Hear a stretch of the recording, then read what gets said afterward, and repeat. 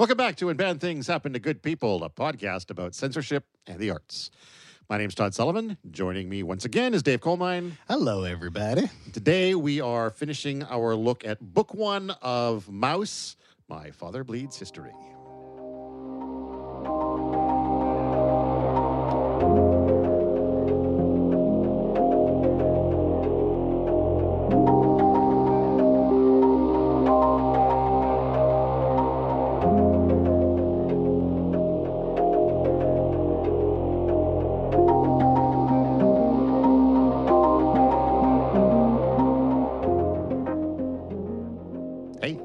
How you doing?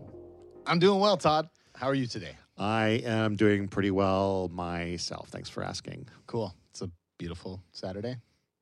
Yeah, it's warming up a little bit. It's still got some wind chill out there in this region, but it's not. We were getting like wind chill down to like minus 20 just within the last week. That was not a good time for me. Fuck the cold. Yeah, I'm done with it. Yeah, I really hate the cold. I was telling my girlfriend, I'm like, we got to learn Spanish. Like, let's just get some Spanish. All the warm places speak Spanish. Let's just learn Spanish and get the fuck out of here. That's a good idea. That's a good thought. All the warm places speak Spanish. Yeah. What a great policy that is. You think they got together? All the warm place people are like, we got to make sure we all speak the same language. Yeah, I don't know how that works. I guess probably sailing. Sailing began around the equator, probably. Oh, maybe. Yeah, nobody wants to sail where it's cold. Yeah, right. It was like, ooh, shit. That's, you know what? That's even cold. true because like Cooling looking at the Assassin's Creed games, I really enjoyed Assassin's Creed 4, Black Flag, where you're sailing around So where fun. it's very warm. Did you ever finish that game? I did, yeah. Oh, goodness. But then That's also, undertaking. I played Assassin's Creed Rogue, which is another like pirate game, but you're up like in the icy waters, and that was like nowhere near as fun for some reason. Totally. You know? How much whaling did you do? Was that something you could do in that game? Oh, that's right. I remember that. That was nasty. You Yeah. could like kill whales. That was. I did a little bit of it. Now that you bring like it up, once maybe, and I was like, I'm not. That is the truth. I touched the whaling mechanic once to be like, what? And I was like, nope, not killing whales. That's pretty brutal. You could yeah. Get resources to purchase the things that the whale resources gave you. You know, Right. You could just use money to get around it, which was thankfully a You way could to let get through other that. people kill the whales for you. You didn't have to bloody your own hands. Isn't that the way we work? I go get a steak at the store. I don't want to look a cow in the eyes. Exactly. Shit, I don't know about that death part. Speaking of death parts, my goodness, Mouse. Huh? Mouse, yeah. So chapter 4, The Noose Titans. And the graphic for this one is a room full of mice with nooses around their necks.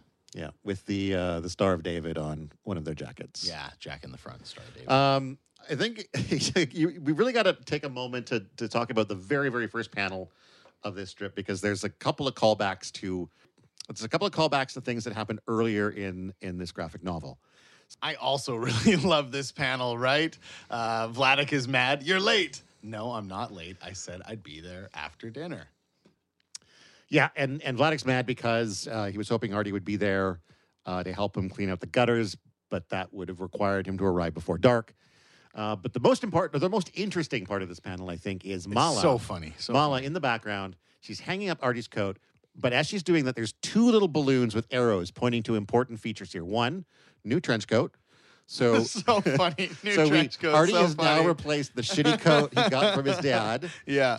Then it also points out it's a wooden hanger, which is a reference from, I think, the very first chapter. Right. When he first comes by to visit, and Vladik's like, you can't put Artie's coat on a wire hanger. He never comes to visit. Give him a wooden hanger. Right. Frig. And so there's all of these details that aren't related to the story of the war, but that are related to the larger story of Artie and his relationship to his father, and also their relationship with Mala, which ends up kind of becoming a bigger deal over these next few chapters. I agree. A larger detail in the story throughout this back half. Yeah. I mean, Vladik is a difficult dude. That's what really it says here. Like, just the whole next set of panels, there's this exchange.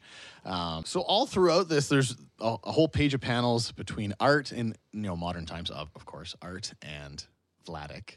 And Yeah, Vladik is just he's critical of everything, right? Purchases a tape recorder. He's tired of writing. Yep. How much did you spend? Could have got it at this price Yeah, yeah. instead. Yeah, yeah. Just that's But it's not just tough. the critical aspect. It's always about money. Truth. And again, I think we're going to see over the course of these chapters where that comes from. But yeah, after once again, Vladik heads to sort of his exercise room to do his time on his bike, and Artie asked him to go back to 1940, just after he managed to escape from the POW camp and sort of get reunited with his family. That's right. So that's where we're picking it up. Yeah. He's out of that POW camp and back with everybody. And so he says that the first things were normal. There were 12 of them living in his father-in-law's household. He and Anya, their boy Rishu, Anya's older sister, Tasha, her husband Wolf, their little girl Bibi, Anya's grandparents, Vladik's father-in-law and mother-in-law, and 2 kids, Lalek and Lonya, that were from Artie's Uncle Herman and Aunt Helen, who were at the New York World's Fair when the war started. And so thankfully weren't in the middle of it. Yeah, isn't that nice? So they missed the war. I can't imagine how, like, your parents, your of children who are on the other side of the world in what is emerging as a massive war against, your race. How terrifying would that be? I can't even imagine. Mm-hmm, for sure. Now, he does say that access to food is somewhat limited at that time. There's daily and weekly rations for things like bread, margarine, sugar, and jam.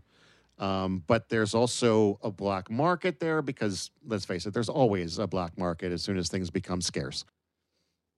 But, of course, everyone's a little bit nervous to get involved with the black market because the Nazis are cracking down on even the slightest infractions. You do the slightest thing wrong, boom, you're never seen again. For sure. But also throughout those panels, Vladik kept reinforcing that everyone kind of thought they'd be okay, that they just needed to, like, chill. This was going to pass. Yeah, like, people were like, this war will be over soon. Vladik seemed to feel the pulse a little more of what was really going on out there. And throughout this tale, you see how Vladik has really great instincts until the very end when he doesn't. Yeah. But those instincts treat him well, and boy, is he a wheeler and a dealer, man. Yeah. He's always figuring out a way to make a buck. He reminds me of my brother. My brother's that way. Had a lawn mowing business at like 14 or something. Like just dude knew how to make a buck. Rather collect bottles at a music festival than watch the music, right? Like for reals, that happened. So he made a mountain of money. You can collect bottles and listen to music at the same time. Yeah, I guess so. You'd still hear it from where all the camping was being done. But he wasn't watching the acts. But, we all have our priorities. But anyway, so, like, that's Vladik right there, right? Yeah. The dude who's going to be like, Vladik would see all those bottles and be like, I'm not going to watch the music festival. I'm out here. Like, he's that guy, right? That's money in my pocket. That's money in my pocket, right? So that is Vladik's character very much so. So anyway, you get to see that several times through this back half of the story. There are so many times when he figures out a way to make money. At first, it was cloth. He's able to get some cloth without coupons and then sell it to somebody else, some fabric. Yeah, he reaches out to, because all of the Jewish business people have had their businesses taken over by Aryan management, basically. They can't run their own business. They've got no income. So Vladik goes out, reaching out to sort of some people that owed him money. And so this one guy is like, I can't pay you right now. And Vladik says, like, maybe you can give me a little bit of cloth without any coupons. The guy hooks him up. Vladik had previously met up with another friend who mentioned that he was making uniforms for the Nazis, but also making some suits kind of on the side when there's fabric. So he brought fabric to that guy, gets a little bit of money from that. And so, yeah, he's using his contacts to make money. And then even goes so far when he brings the money back to the rest of his family, he lies about how much he had so that he could tuck some of it away, knowing that the family would have just spent it all. Totally, right? And of course, he is with his in-laws, right? No direct family in this whole place, like 12 of them or whatever it is. There's like 3-4 generations here.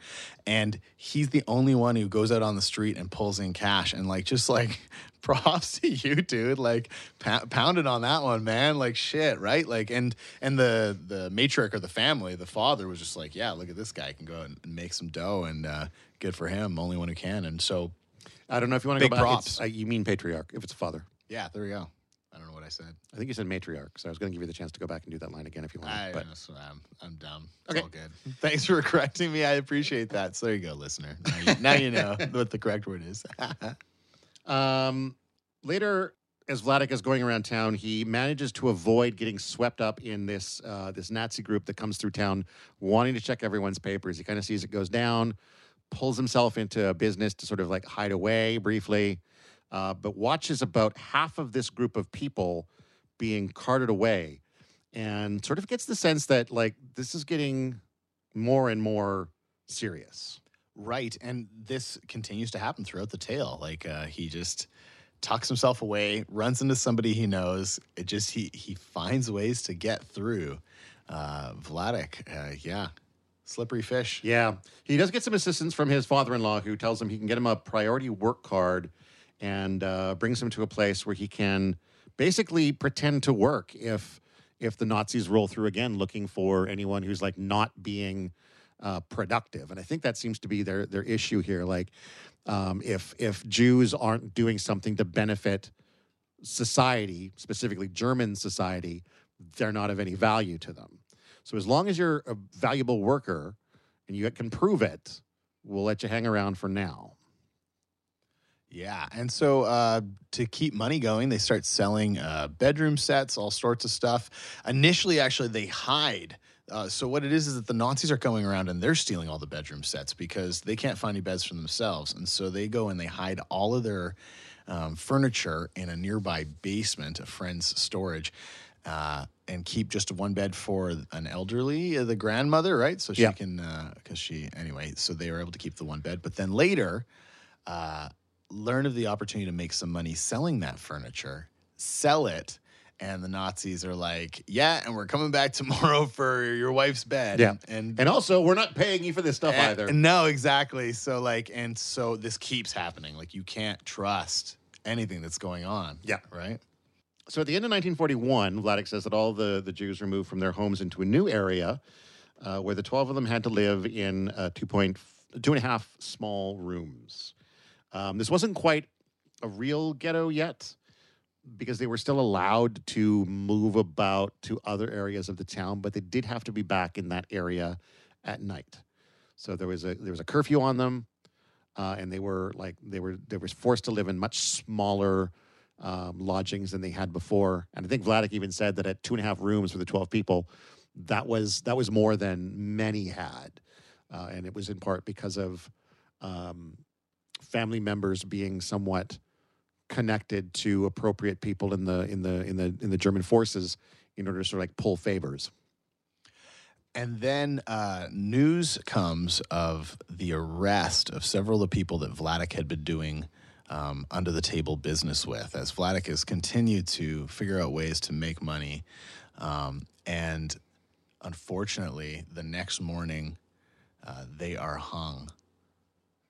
Not just hung in the street and left there for a week. Yeah, hung in the street, a bunch of these people that were all helping, and left for an entire week. Yeah, that's definitely, I mean, that's intended to send a message. That's this is, you can't do this, or this is what becomes of you. Yeah, Vladek says, I was frightened to go outside for a few days. I didn't want to pass where they were hanging. And maybe one of them could have talked of me to the Germans to try to save himself. He says, when I think now of them, it still makes me cry. Look, even from my dead eye, tears are coming out. There was one really cool exchange. The sugar. Yeah, the wheeling and dealing. There's this one time, Vladek's in the street. Now he's running sugar. He's got like what was it? He had 10 or 15 kilograms of sugar, okay? So that's like 30, 35 pounds of sugar on him. This is like and way more than a single Jewish person should have. They're not allowed to have, I think they can have half a kilo most. And so like it was just funny, it's like drugs. But anyway, so these Germans catch him and are like, what are you doing? And he was about to do like a back alley deal. And so he goes, well, I've got sugar. He had to just like own up to it. And then just like be like, yeah, and I'm going to go deliver to this place. So he goes to the actual place. But see, it wasn't just that he was delivering it. It was like, I'm bringing it to my shop, right? He's saying that, like, I have this business. That's why I'm allowed to have this sugar. And then I went to the back door where I had to deliver and open up. I've got our sugar. And they let me go without even checking my papers. And obviously the guy at the store there was also like, didn't know what was going on, but just went with the tail. Yeah. You know, didn't correct him as far as like, it's not our grocery store. It's my store and my sugar. Give me that. Like he just Because it was probably a back alley sensed deal. Save both their lives, Yeah. and they are both mice. Yeah. So old people start getting taken, and they have grandparents. Yeah, they start moving out all the Jews that are over 70 years old to what supposedly looks like a nice little convalescent home. And the grandparents here are, he says, in their 90s. Yeah. But they don't, they've been together for years. They've always lived in the same house. 40, I think it was. Yeah. 50, something like that. And they don't want to split the family up. And so they decide to make a little hidey spot. Mm-hmm. Yeah, family together for 70 years. My goodness. And so they make a hidey spot in with a false wall in a storage shed. Now, unfortunately, the authorities have records of those grandparents' existence, and since no one filed papers for them to move somewhere else, they're like, where'd they go? And the family is like, we don't know. They left like a month ago. And that's fine for a while.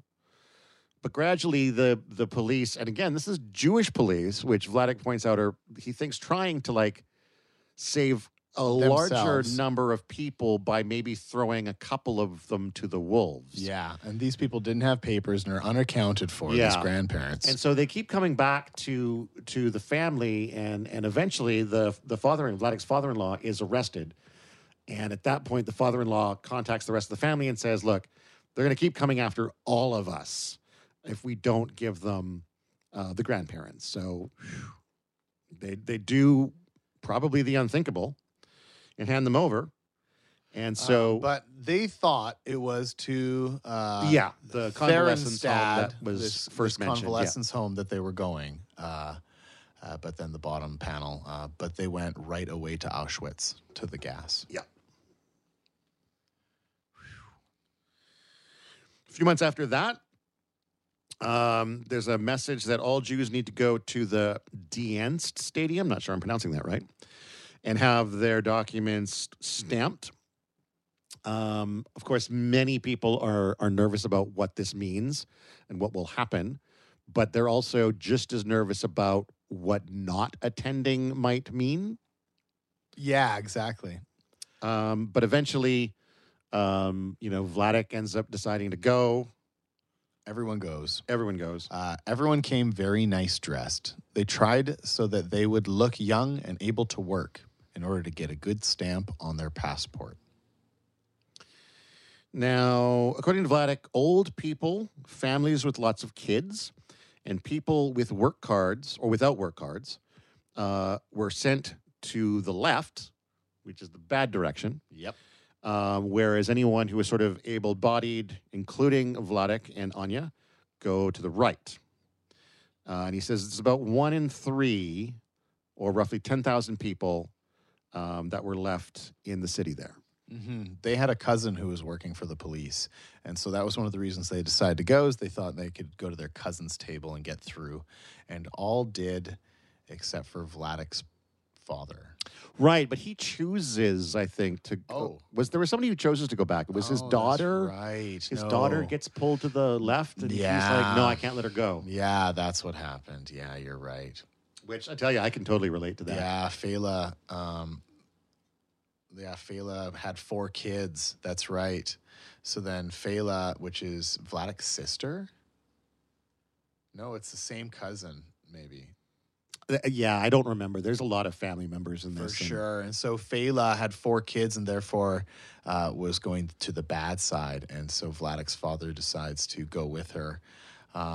He sneaked over, and those on the bad side never came any more home. Yeah. And that's the end of chapter 4. Chapter 5 is called Mouse Holes. And it opens with Artie getting a phone call bright and early in the morning from Mala, who's freaking out because Vladek just tried to get on the roof and clean the gutters by himself. Right. got dizzy. Somehow she helped him down. Now Vladik gets on the phone, is like, you got to come over here and help me. And Artie's like, nah, I can't. Yeah, and it gets into a little bit of what it was like to have Vladik for a father. And I could understand it being difficult, that constant, I don't know, just, I don't know what to call it. Just judgment, I guess. It's judgment, but I think it comes down to, like, it's his refusal to pay anything more than absolutely necessary. Because Artie points out that his dad can easily afford to hire some guy to come over and clean out the gutters. Yes. But Vladik won't do that. And it becomes clearer as we move through these chapters that it's because of how many times through Vladik's experience in the war that the fact that he had saved something, some kind of money, some kind of valuable, was what left him able to survive. Yes. And I can understand how going through an experience like that where survival was related to saving everything would ingrain it in your mind that, like, frivolous spending is how you die. Yeah. Right. Yes, that is a heck of a concept right there. And I guess that is Vladik. Yeah. So Artie joins Vladik in his shed, his shop, and Vladik is pretty distant, pretty cold. Says, go inside, I'll see you soon. So Artie goes inside and talks to Mala about it, and finds out that Vladik had recently, in the last couple of days, read an old comic that Art Spiegelman had created years prior, something called Prisoner on the Hell Planet, a case history. And this is really, really interesting, I think, because what Art does is he basically reprints the comic inside of Mouse. Yeah, the pages are a little askew. Yeah. Some of the words are missing. He says, first of all, it appeared in an obscure underground comic book. I never thought Vladik would see it. And it got sent to Mala from a nephew or something like that. And so, and then she hid it away. And of course, Vladik found it. And it's really wild. The content of Prisoner on the Hell Planet, it's about Art's mother, Vladik's wife, Anna, who's perished prior to this story starting. And we find out that she committed suicide.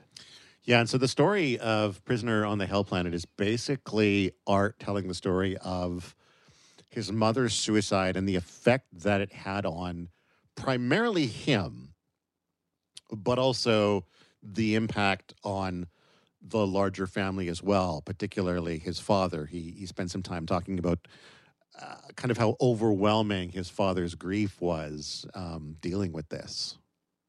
Yeah, it seems like it was pretty tough. I was expected to comfort him, and then it's mother, as Vladik's crying into Art's arms. The whole funeral, it's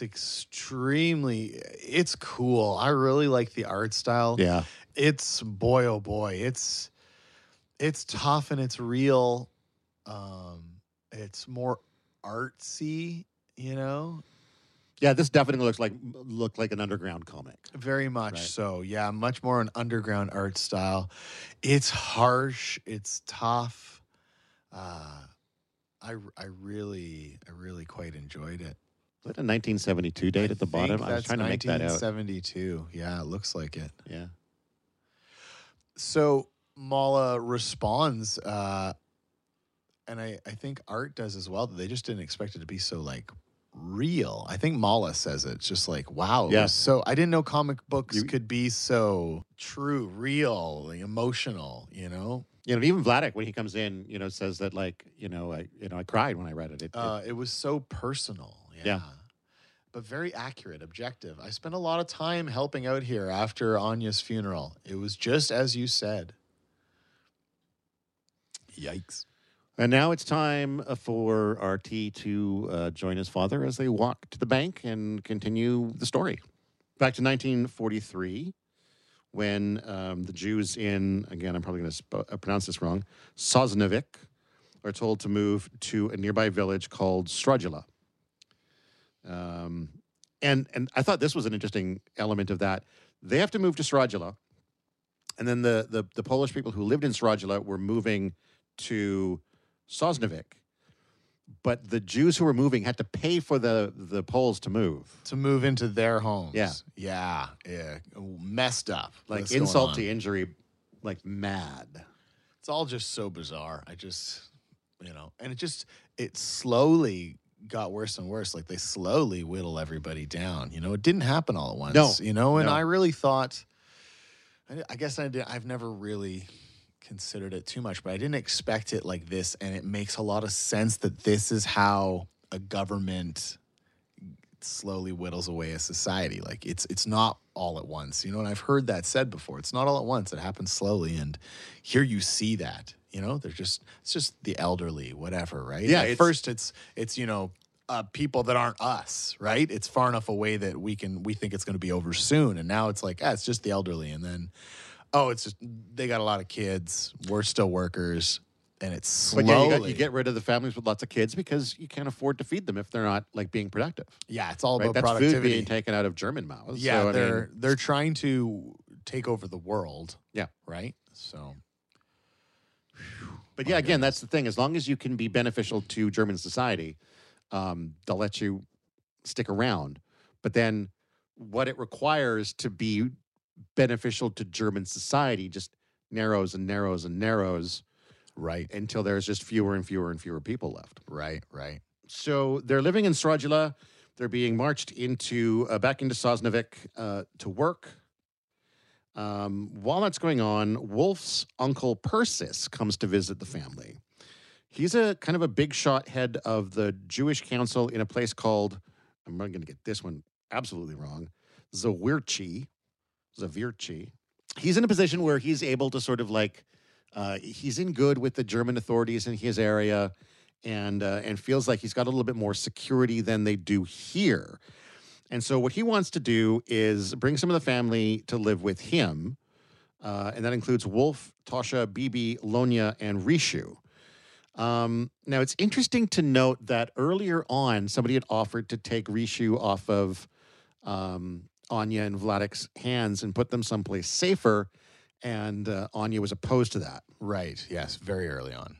Now, at this point, they do decide to do it. And I get the sense that it's just because the stakes are always getting a little bit higher day by day. Mm-hmm. And at this point, it is clear that things are a little bit more dangerous here, and they do want to keep their children safe, obviously. Right. And so this guy's able to brag that he has a 90-year-old father who still lives with him. 90. This was 1943. It wasn't left any other Jews that had 90 years. Exactly. That's fucked up. Everybody over 70 had Holy been shit. shipped off, right? That's fucked up, man. Just everybody over 70 in your whole society is dead. That is terrible. And so as those family members depart, Vladik says, it was the last time ever we saw them, but that we couldn't know. And then I've got another quote here. That spring, on one day, the Germans took from Strugula to Auschwitz over 1,000 people. Most they took were kids, some only 2 or 3 years. Some kids were screaming and screaming. They couldn't stop. So the Germans swinged them by their legs against the wall, and they never any more screamed. Yeah, that's absolutely wild. I mean, it does kind of cut to Vladek in present day saying, this I didn't see with my own eyes, but somebody the next day told me, and I said, thank God and bless Persis that our children are safe. Mm-hmm.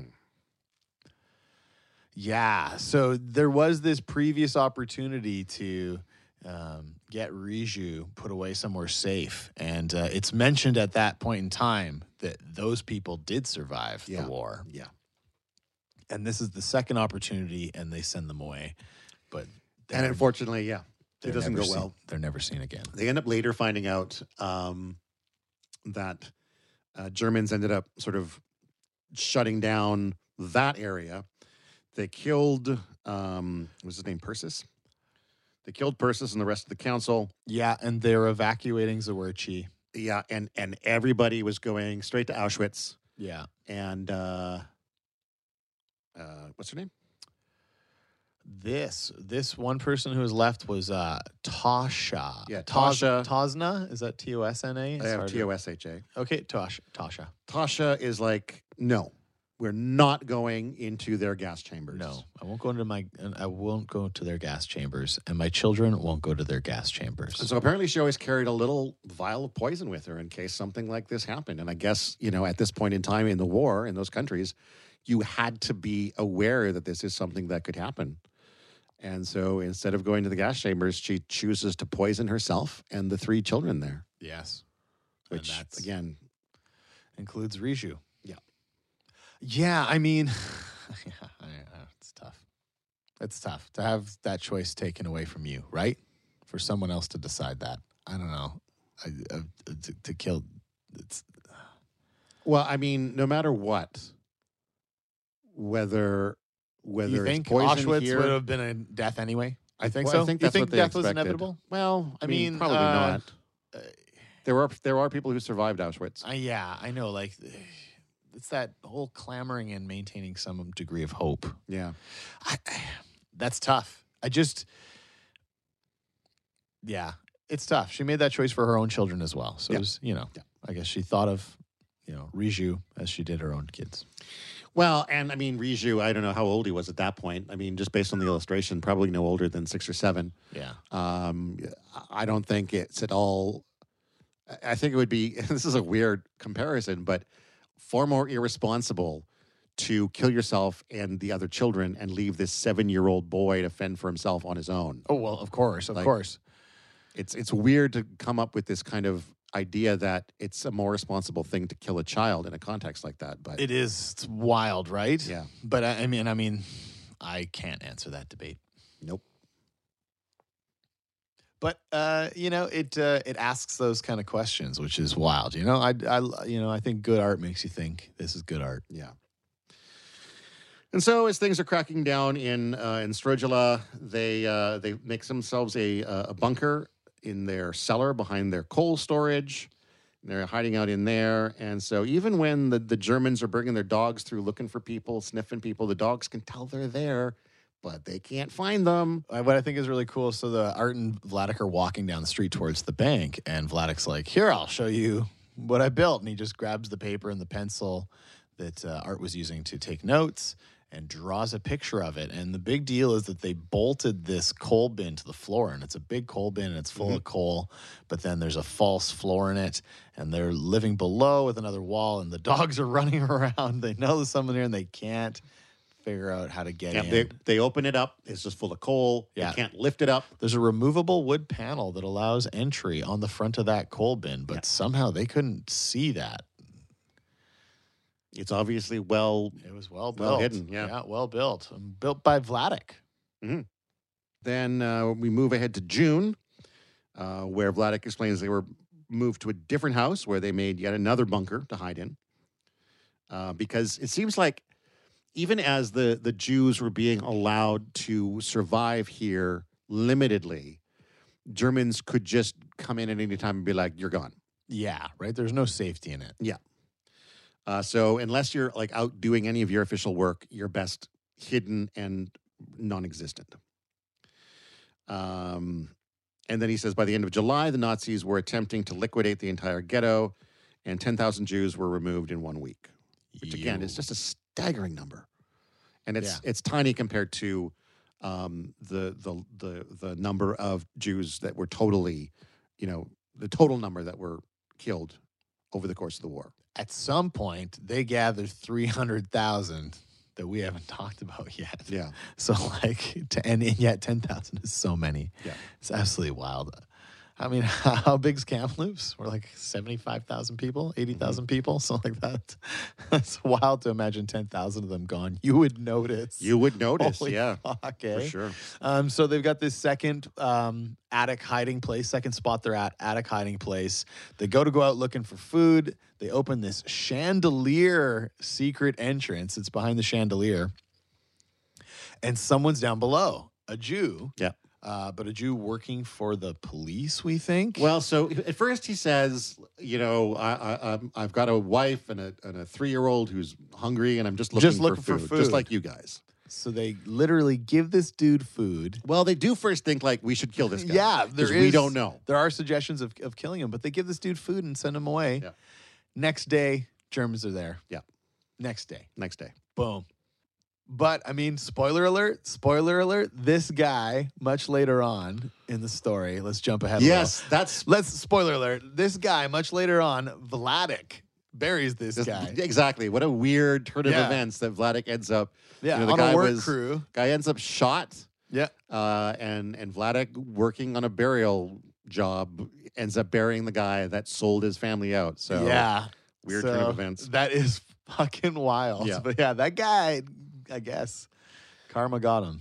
So after they're captured by the Gestapo, they were taken to a building in a part of Srodula separated by wires that Vladik describes as a ghetto inside of the ghetto. While there, and from the sounds of it, there's sort of weekly trucks sent to Auschwitz from this location. Yeah. And they've got 5 days or so until the next Auschwitz shipment. And so while he's there, he looks out the window and spots his cousin in the courtyard and is like, "Can you help us?" And the cousin says, "Not really." And then Vladik makes some sort of motion to show that he's got valuables. He's got some way of paying him. Vladik always has. Always. Yeah, always got some money on him. And always again, got a way to pay. This, I think, is a very large reason of why he was able to survive. It's always him paying somebody. Always. Greasing a wheel, doing something. Yeah. I can't believe how long he was able to maintain that. Yeah. And so the cousin is like, "Okay, I'll see what I can do." The next day, a Jewish policeman comes in and is like, "We can get you and Anya and your nephew out, but we cannot get your mother and father-in-law out. Right. They're too old." They're too old, yeah. And Vladik is like, "Look, you got to see what you can do. I'll make it worth your while." So that day, the nephew gets smuggled out, basically helping the people are bringing in food, and then these empty containers are being brought out. The nephew helps carry the thing out. Next day, Vladik and Anya go out the same way. But even though the police officer was happy to receive the extra bribe money to get the in-laws out, he wasn't willing to actually do the work. Right. The in-laws stay there, and off to Auschwitz they go. Yeah, on Wednesday, the vans came. Anya and I saw her father at the window. He was tearing his hair and crying. He was a millionaire, but even this didn't save him his life. Yeah, even as paying people, greasing the wheels is helping to keep some people alive, it's not always enough in this situation. By the end of 1943, there are very few people left in Srodula who haven't been sent to Auschwitz. He has a friend named Mylok who brings them to this shoe factory and shows them there's a tunnel inside of a bunch of shoes that leads to a bunker where there's about 15 or 16 people could hide.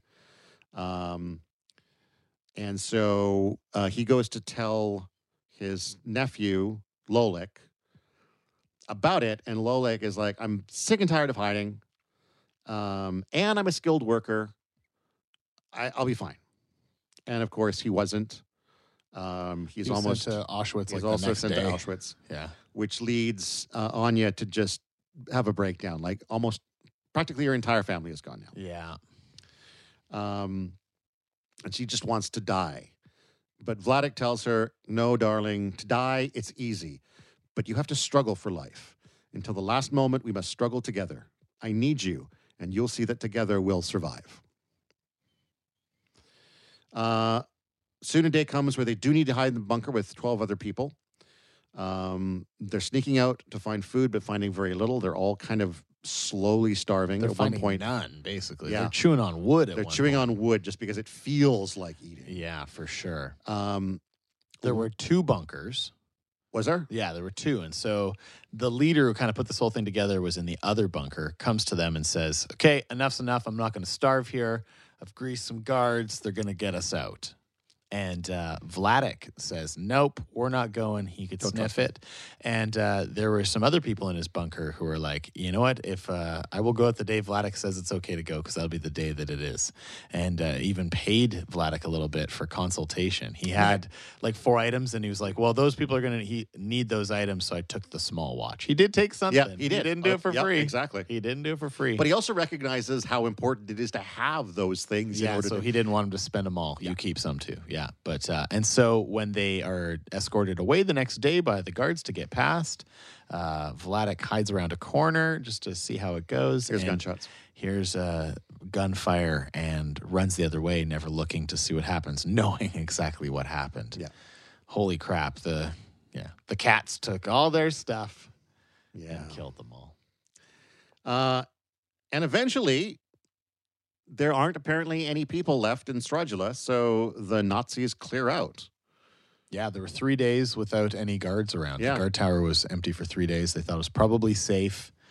And so they go with some Polish people to work. There's a work crew that walks a road, and they just kind of try to file in with them. Now, at this point, Vladik and Anya are kind of on their own. They don't really have anywhere to go.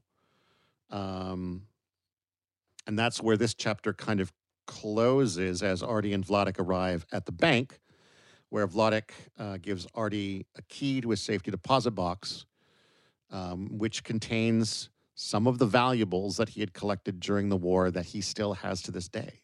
Yeah, wild.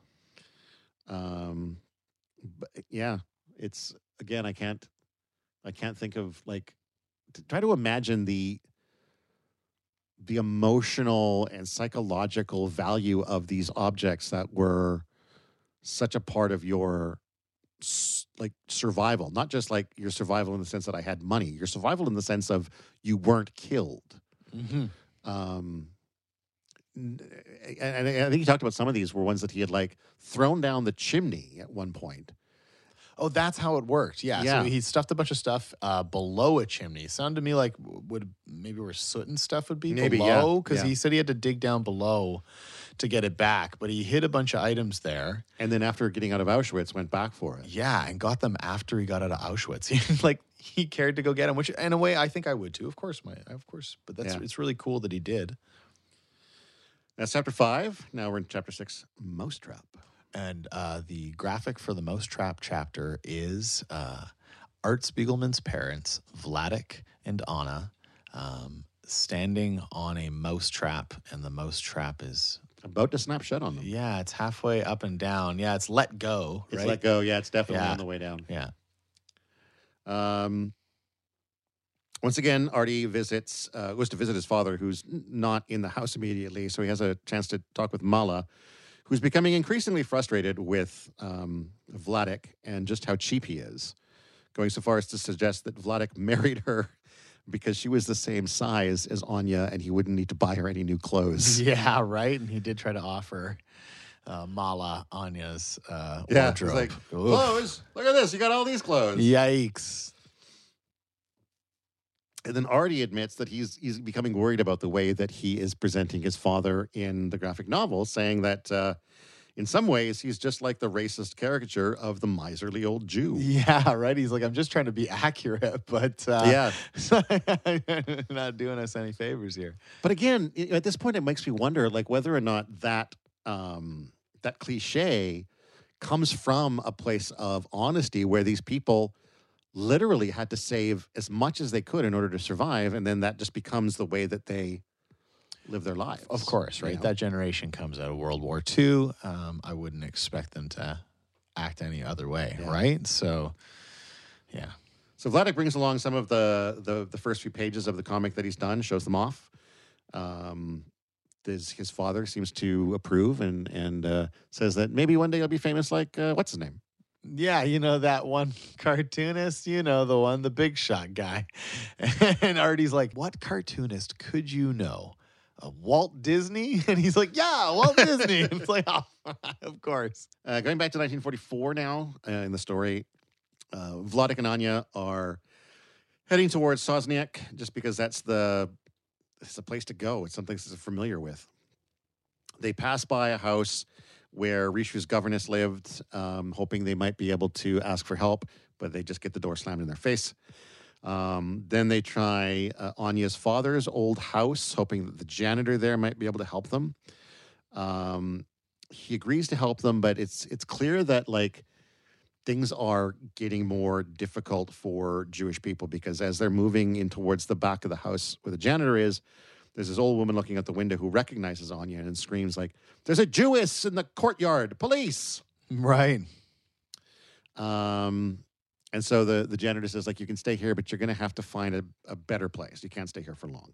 They go back and forth between different hiding places. They just keep paying whether they can. At some point, they're hiding with a woman whose husband comes home, and she has to hide them downstairs in a cellar where there's rats. Yeah. She doesn't even come for 3 days. They're living on sweets, like on little mints, little candies, right? Turns out the husband was getting suspicious. Then he left. It goes on and on. It's really tough. At one point, Vladik's out walking, and the kids are yelling like, a Jew, right? The Poles are, these little kids. And so he has to go up with and greet them with Hail Hitler. Yeah, exactly. To prove that he's not. Exactly. He's got to remain chill. And he always remains cool, calm, and collected, and just continues to do the right thing, pay here and there, help out where he can.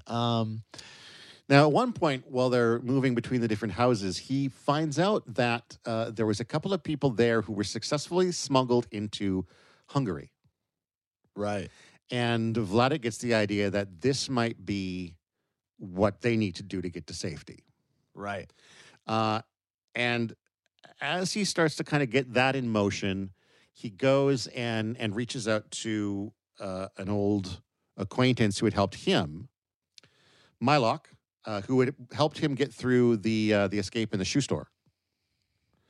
And Mylok is basically living with his wife and 3-year-old child in this tiny compartment inside of like a garbage waste containment box. Yeah, it's like a place to throw waste. It's a big pit, and there's some people who are living in this garbage pit. Yeah. Somehow surviving. They said the rotting garbage helped to keep it warm. Keep them warm. Crazy thing, the mice in the garbage hole survived the war, guys. Yeah. They made it through. They also the reason that Vladik went to visit them is to let them know that where he was staying would be available once he went to Hungary. Yes. So by staying where Vladik had been staying, they survived the war. Mm-hmm. Which makes you wonder what would have happened to Vladik had he just stayed there instead of trying to get to Hungary, because going to Hungary ends up being a bad idea. Yeah, exactly. Anya doesn't want to go. It takes Vladik a very long time to convince her. He'd already paid half the deposit. They go, they get on the train. Just before they're getting on the train, one of the people who's organizing this walks away, makes a phone call. They're like, don't worry about it. It's okay. We're just phoning ahead to let them know where you're going to get to. Turns out that phone call, of course, was to German authorities. Yeah. And then about raid the train. An hour or so into the train ride, the rest of the smugglers disappear. Yeah. They stop. All of a sudden, the Gestapo comes aboard and finds Vladik and Anya. Yeah. And so, Vladik had really great instincts this entire time, but one of the reasons that he thought it would be okay to go to Hungary is that they sent one person at first who eventually sent back a letter signed by him. Yeah. But, that was probably coerced. Either coerced or falsified. Falsified. Yeah. Because it turns out, I think he found out later that guy ended up going to Auschwitz. Yeah. And then, that's right. And so for a while, they're kind of kept in a bit of a jail. But eventually, they're put on a truck and they're driven to Auschwitz. There is this panel of this large shipping truck, like kind of a semi-cab with a big box, and on the side of it is a swastika, and and all the people are at the back and dudes with guns, and it's another one of those images that, like, oh yeah, shit, they would have fucking shipped them in trucks and put swastikas on the sides of the fucking trucks, like. It's all about branding. Oh, man. That's so, like, who wants to be bragging? It's just so wrong, man. It's just so wrong. And so They arrive at Auschwitz. We knew the stories that they will gas us and throw us in the ovens. This was 1944. We knew everything, and here we were. And then Artie explains that very quickly the men and women were separated, and Anya went her own way. And that's when Artie chimes in, like, it'd be so, this is why I need to get Anya's journals. There's been all of this talk about Anya's journals. She was journaling. The journals that she kept were burnt or destroyed, but she rewrote them when she got back from the war. She rewrote all these journals. And so Artie's been trying to find these journals in, like, you know, Art's kind of, or sorry, in Vladik's study or whatever the hell it is. And he's got all these, like, he got 3 copies of a calendar from like 1 year from a bank that he probably didn't go to, and like old menus, and just keeps everything. And after he moves it all around, Mala's like, put it all right back where you had it, or I'm going to get shit for it. And so here we are, and Art's saying, like, Vladik, like, I really want these journals. They would be so helpful for this. And Vladik finally admits that they're not around anymore. Vladik remembers what happened, that he was these notebooks and the other really nice things of Mother. One time I had a very bad day, and all of these things I destroyed. He's like, you what? After Anya died, I had to make an order with everything. These papers had too many memories, so I burned them. You burned them? Christ, you have saved tons of worthless shit. And you, yes, it's a shame. For years, they were laying there and nobody even looked in. Did you ever read any of them? Can you remember what she wrote? No, I looked in, but I don't remember. Only I know that she said, I wish my son, when he grows up, will be interested by this.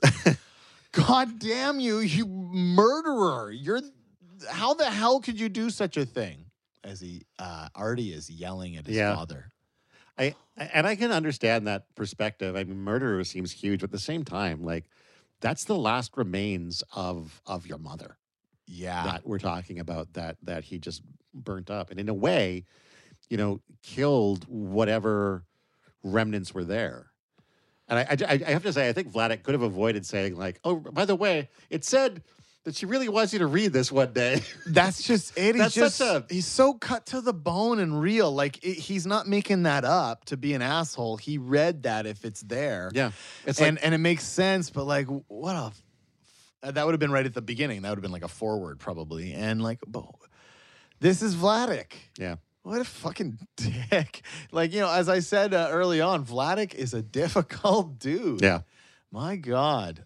Now, here's what's buck wild is that's the end of this volume right there. That's where we end it. Yeah, we make it to Auschwitz, and then it's over. And I was really shocked by that. All this talk Auschwitz, we don't even get there. We figure the nudity and some of the language. I mean, I guess there was some language here. I don't know. Did I just not even? There's hell.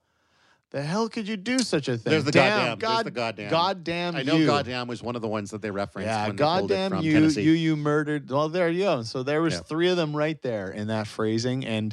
But I mean, that's what was said in that moment. And like, you know, this is Art Spiegelman's art, right? Look at the previous graphic novel that's inside this one. Well, and also, it's like, personal. how do you like, can you properly convey even a tiny amount of the anger you feel about having your mother's memory deleted by saying, gosh darn it? Yeah, well, and that's just it. Like, context is so important, I think, when we're judging art and things of this nature. And I think that this is used in the correct context.